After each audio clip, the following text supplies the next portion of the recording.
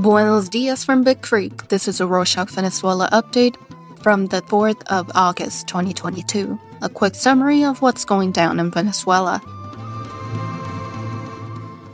Even though Venezuela broke relations with Colombia in 2019 during the Duque administration, it looks like the ties might be re-established.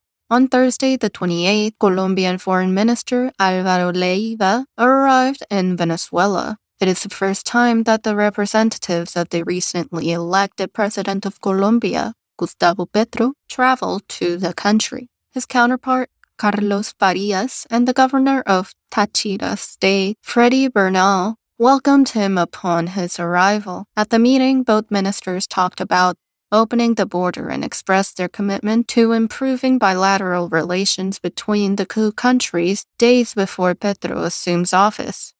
In more international news, on Monday the 1st, the judge in charge of the case of the Venezuelan-Iranian plane held in Argentina, Federico Villena, released 12 of the 19 members of the crew. The Emtrasur Airlines Boeing 747 Dreamliner, previously owned by the Iranian company Mahan Air, has been held in Argentina since the 6th of June because of possible links to terrorism. Among the released, there are 11 Venezuelan people. The remaining one is Iranian.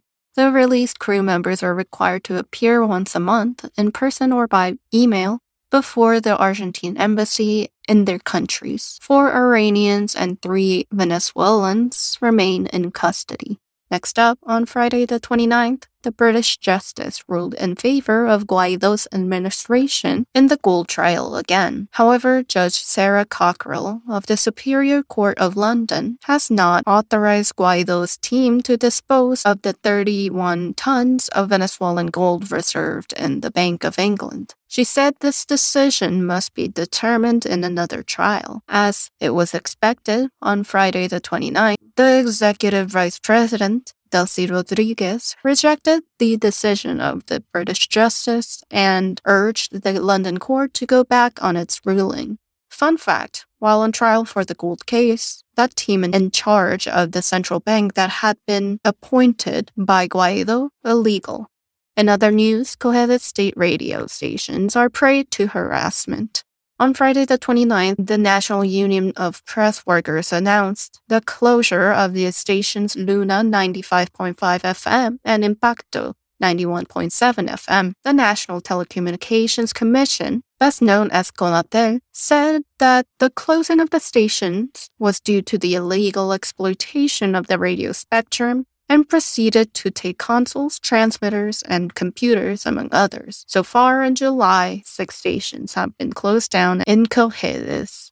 In other news, on Friday the 29th, the Minister of Interior and Justice, Remigio Ceballos, said that the Venezuelan authorities have dismantled 11 gangs dedicated to human trafficking in the country, where 42 victims were rescued. He didn't explain when or where these actions were carried out. However, on his Twitter account, Ceballos shared that they have managed to imprison 20 people. 12 of them were already wanted by the police. The last dismantled gang was located in Caracas and was made up of 3 individuals, according to Areasa. The criminals talked with the victims on social media, offering them job opportunities abroad. At the time of the meeting, the victims were kidnapped and then moved to Colombia. A National Council Against Human Trafficking was established in July 2021. However, the council has failed to provide any figures on victims, the number of dismantled gangs, or the treatment and support received by the rescued.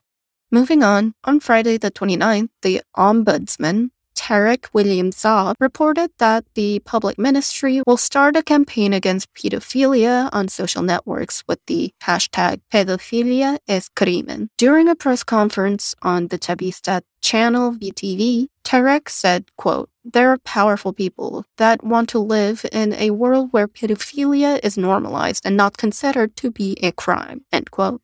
The prosecutor also reported that animal abuses and femicides in the country have decreased due to the immediate conviction of criminals.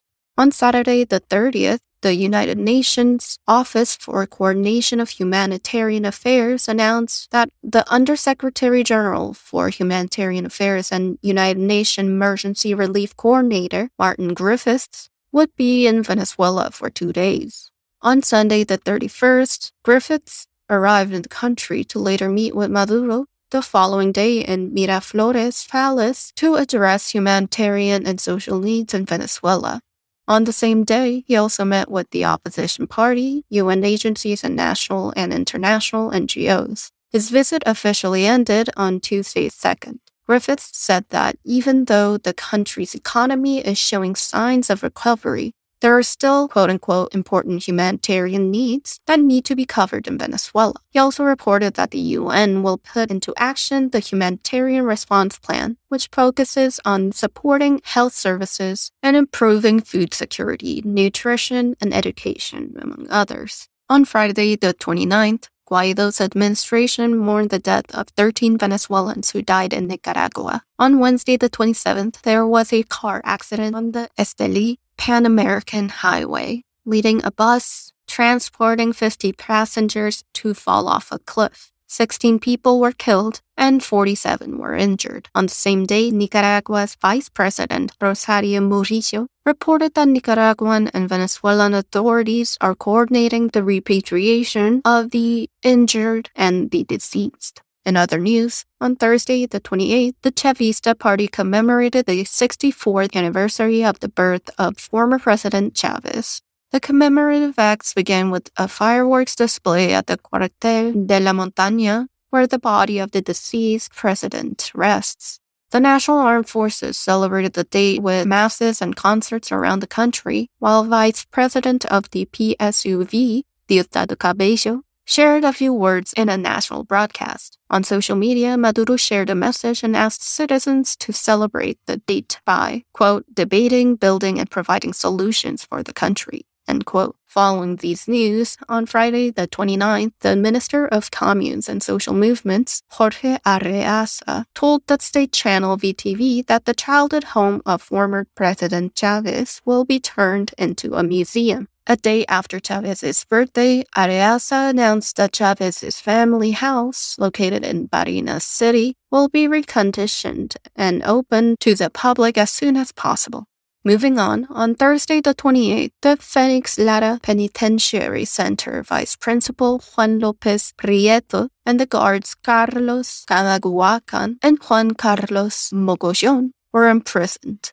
Prieto, Canaguacan, and Mogollon are accused of assaulting 4 female inmates with a pellet gun and beating them on the 24th of July. All of them suffered deep wounds, and one underwent surgery for a broken leg. It is said that the incident started after a fight that broke out between the inmates and reached physical violence, and the guards were intervened. The report was submitted to the Venezuelan Prison Observatory by the inmates' relatives. On Thursday, the 28th, dozens of educators protested in front of the Lara State Government building, demanding full payment of the vacation bonus. At the end of July, the summer vacation started in different educational centers of the country, as well as a payment of the vacation bonus to active and retired teaching staff. However, Maduro's government had promised to pay a bonus of $311, but only paid $77. The teachers marched from the headquarters of the educational zone to the Lara government building, where a police picket tried to prevent the march from continuing. So far, the government has not issued an explanatory statement.